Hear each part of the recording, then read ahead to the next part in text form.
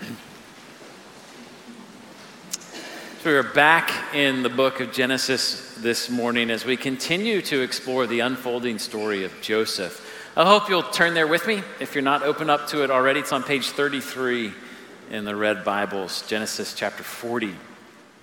And as you turn there, I want to ask you a question.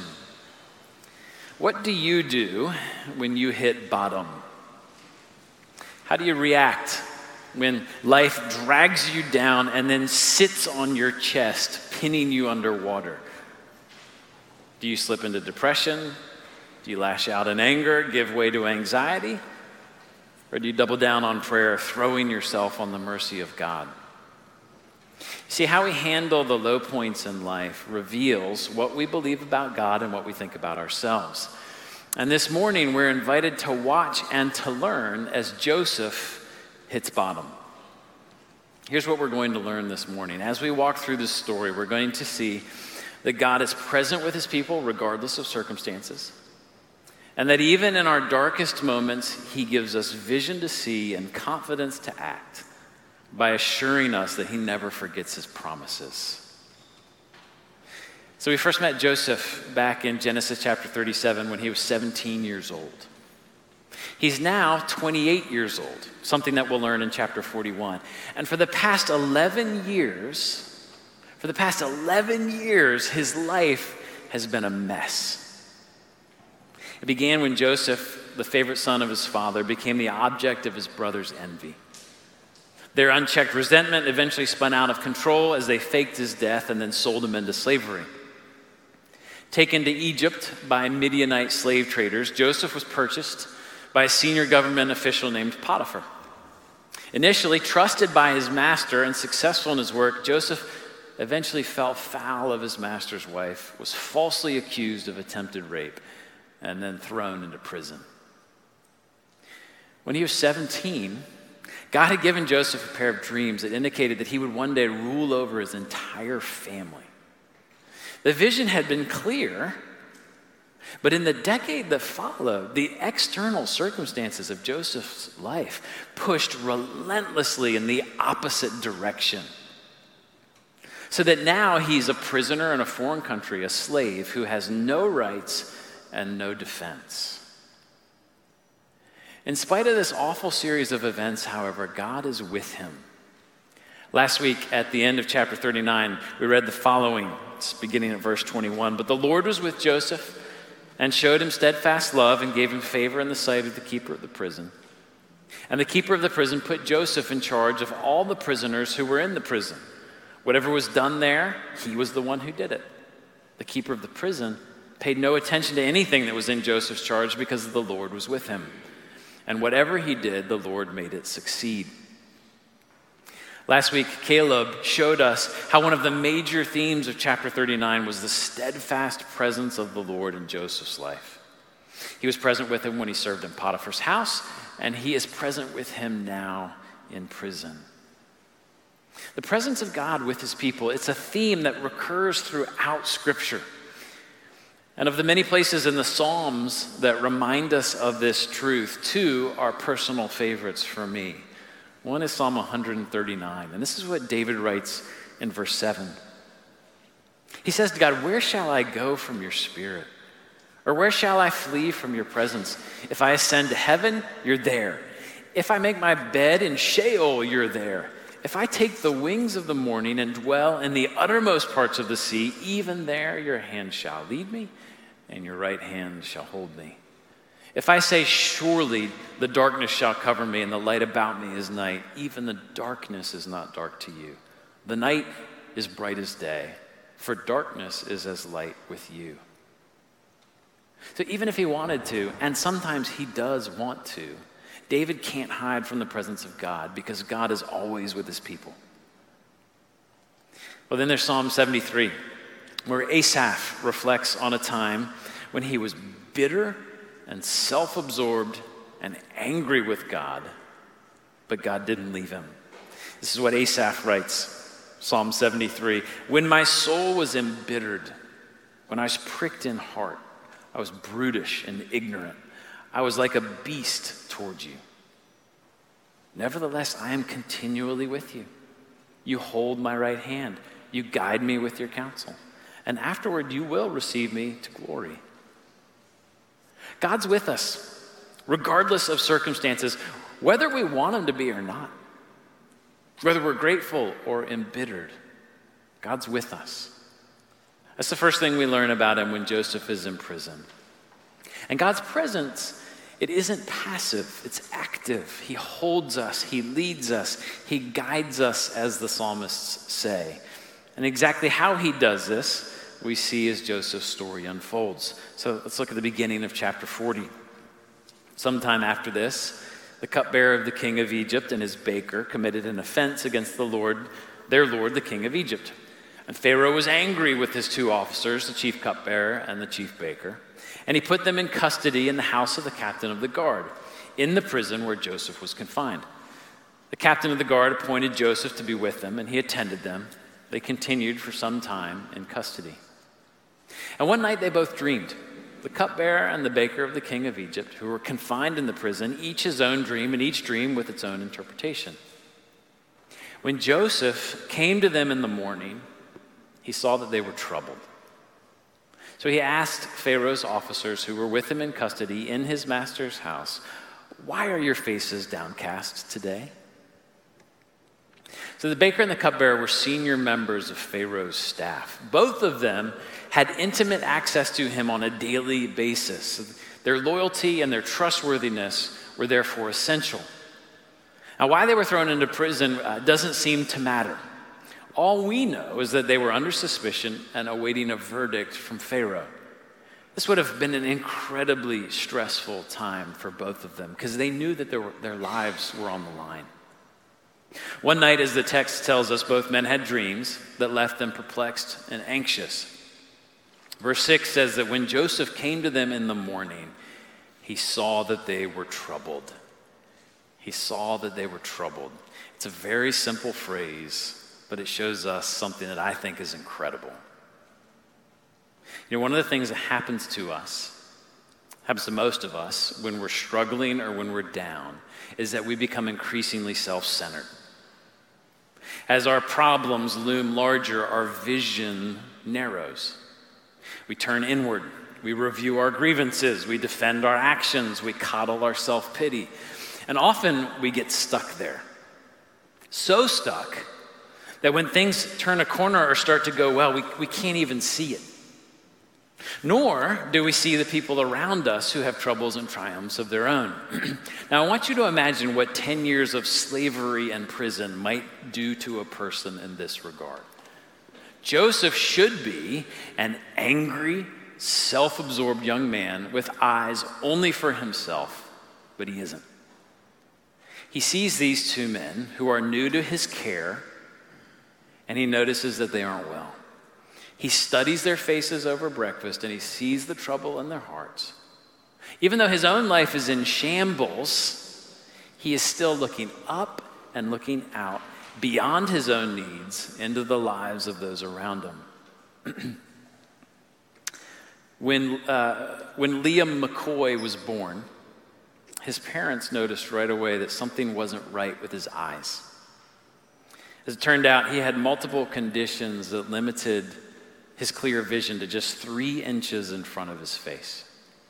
This meant that for much of his early life, Liam only saw indistinct shapes that were shimmering behind this veil of obscurity. But when he was 15, Liam had the first of several surgeries to restore his vision. And the results were amazing. But as Professor Susan Berry wrote in an article about Liam in last weekend's Wall Street Journal, the improvements were discombobulating. Surgery plunged Liam into a world of sharp lines and edges. After a childhood of near blindness, Liam didn't recognize the lines as boundaries of known objects. Instead, he saw a tangled, fragmented world. Now, for most of us, seeing is simple because we never knowingly had to learn how to see. We simply saw. But that simplicity is deceptive. We spent our early childhoods, our first few months, our first years, learning how to see, developing neurological pathways, establishing patterns, and building up a bank of visual keys and clues that enable us to navigate the world. Liam had none of that. And at 15, he had to start from scratch. And it took a lot longer than anyone expected. You know, learning to see the world around us as God sees it requires a similar process of formation and education. We do not automatically see the world accurately, much less according to the way God sees it. The truth is our hearts, our wills, place filters over our eyes. We don't perceive people. We don't understand comments and situations in a purely subjective manner, but in a deeply personal and subjective way. So that when you and I walk into a room full of people together, our brains, they take in the same information, but you know we see the room completely differently. If we want to learn to see the world accurately, we have to learn to see it the way God sees it. This takes time and attentiveness and patience. And one of the ways this happens, very simply, is by learning to take our eyes off of ourselves so that we can turn our attention to the needs and to the brokenness around us. Only then will we begin to see God's power to act and to heal and to save. Only then will we discover how God can use us. But Joseph is a slave in prison. He's a nobody. But he refuses to look at himself and see failure, hopelessness, and forgotten promises. He knows that God is with him. And because of that, he has trained himself to see the world with God's eyes, a place filled with brokenness that's aching for the glory and for the grace of God. So when those two men turn up at breakfast with trouble on their faces, he can see them. But not only does he see, he acts. Verse 6, when Joseph came to them in the morning, he saw that they were troubled. So he asked Pharaoh's officers who were with him in custody in his master's house, "Why are your faces downcast today?" They said to him, "We've had dreams, and there's no one to interpret them." And Joseph said to them, "Don't interpretations belong to God? Please tell them to me." Now, if I'd been in Joseph's place that morning, I think I would have felt more than a little bit conflicted about dreams and what they mean. Hadn't the past 11 years put question marks next to the meaning of his own dreams? But you know, Joseph shows no sign of conflict, no sense of resentment. Instead, he says matter-of-factly, "Look, don't interpretations belong to God? Tell me your dreams." There's so much at stake in these words.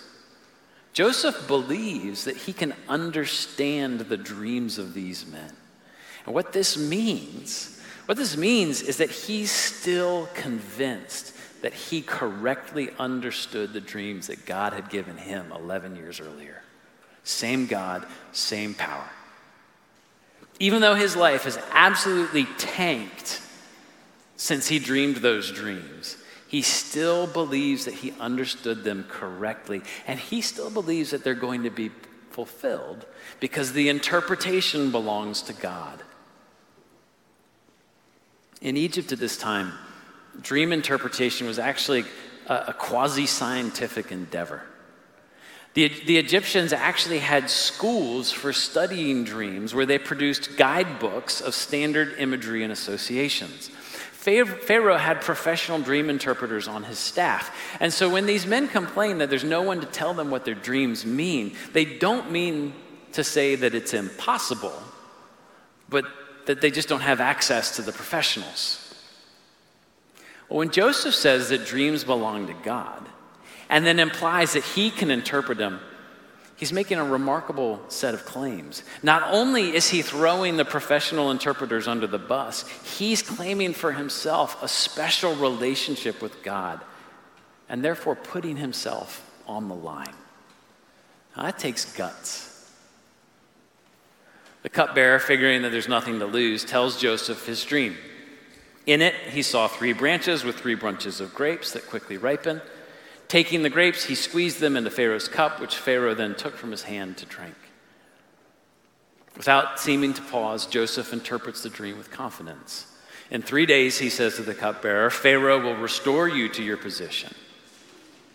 Then Joseph makes a request of the cupbearer. Remember me. Remember me and tell my story to Pharaoh.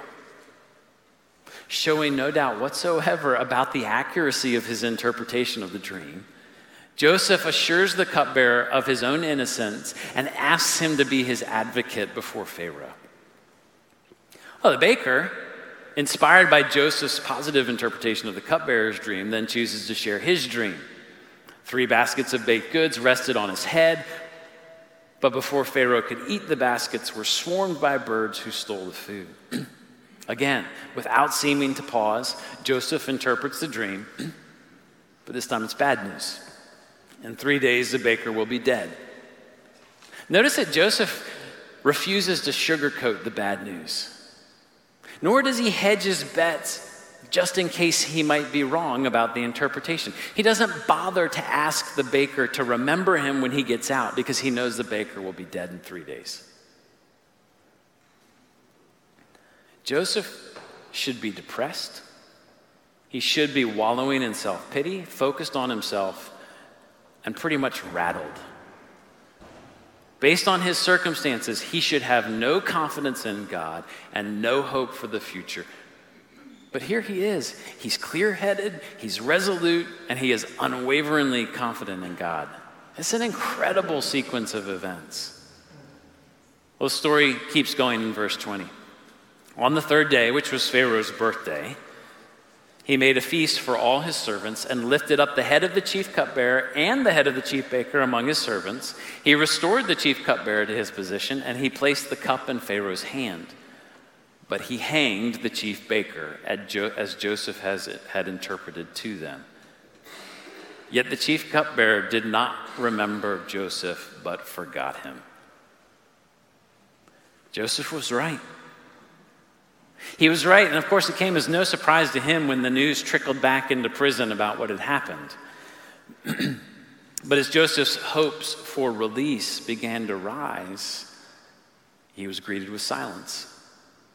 The cupbearer had forgotten him. And the chapter ends with that dreadful announcement. It's like a kick in the gut.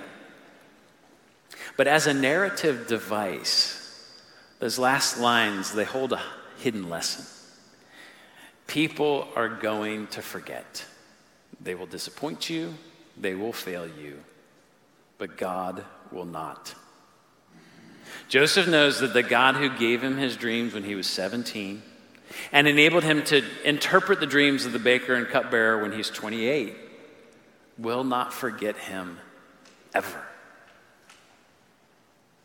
Just as God was with Joseph, so God is with us. And just as God kept his promises to Joseph, so he keeps his promises to us. Fast forward to the New Testament. Before Jesus was killed, he told his disciples that he would send them his Holy Spirit to be with them forever.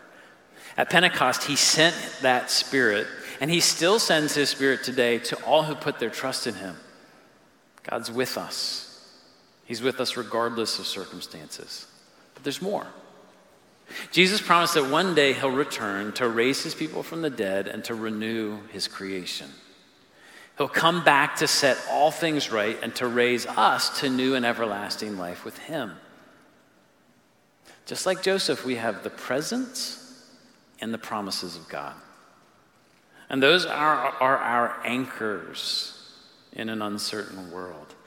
And with these anchors in place, regardless of the circumstances we find ourselves in, God can and God will give us vision to see clearly and confidence to act faithfully. So the last 16 months have been hard, and they've been hard on all of us. Although the pandemic seems to be subsiding here in the States and life is slowly returning to normal, many of us are still struggling.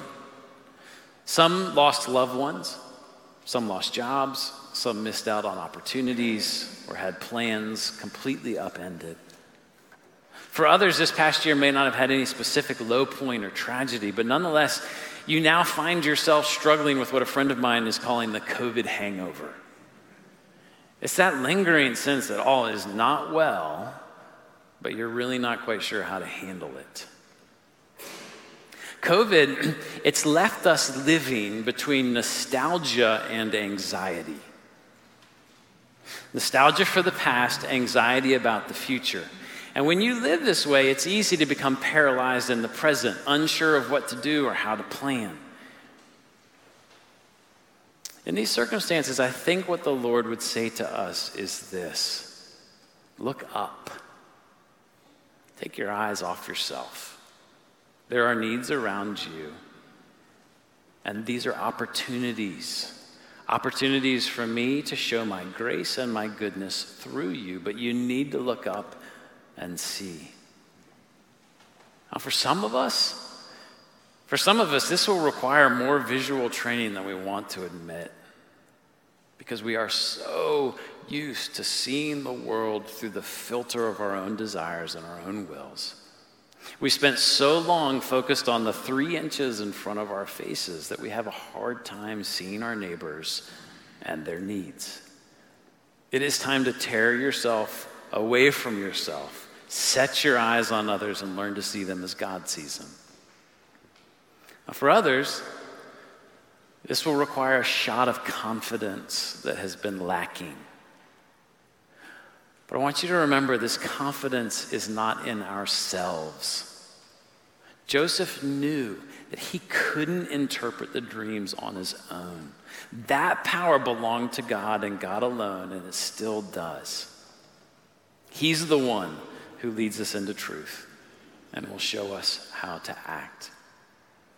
So I want to encourage you very simply to do 2 things. Pray for God to give you eyes to see the world clearly around you, and the confidence to act boldly and faithfully as he leads you. And you'll do that as you're anchored in his presence and in his promises. Let's pray for these things together.